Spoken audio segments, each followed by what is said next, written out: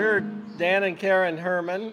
We have been at Tabernacle. Well, Karen migrated here to Richmond from Florida about 9 months to a year before I did. So she's been here right at 5 years, and I am right almost 4 years. And we are here for a conversation. The fact that my mother survived her cancer diagnosis, never in remission, never cured, for 9 years.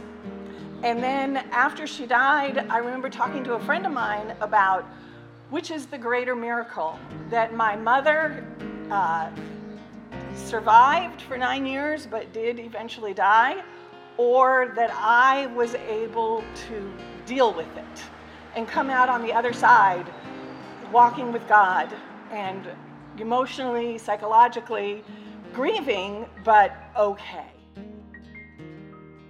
Karen and I have a couple that we met when we were living in Northern Virginia a number of years ago. They have kids about the age of some of our kids, and they were, I won't use any names, but essentially he was diagnosed with a severe, essentially fatal on the longer term lung condition.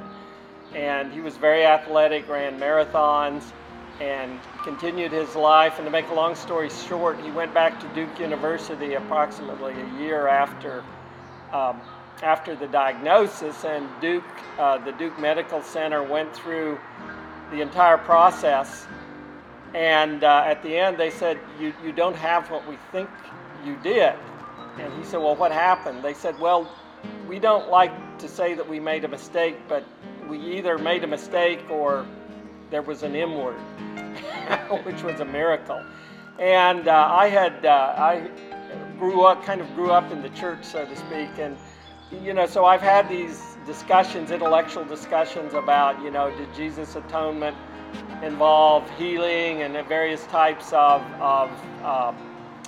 in addition to the spiritual life, your physical being, and the glossolalia and the charismatic blessings, but it's really something when someone and this is my karma here for giving Karen a hard time, but when someone and is a good friend of yours, that happens to.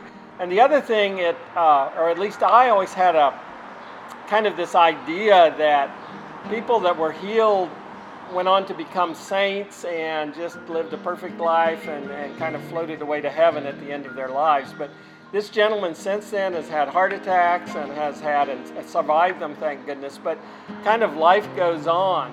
Life happens. But yet these things, and again, whether you have a kind of a scientific, technical background like me, or if you're more open to these things, but it's been, I tell this to colleagues and friends kind of when these conversations come up, and I don't claim to have any answers, I just tell the story, and you can think about it yourself as well.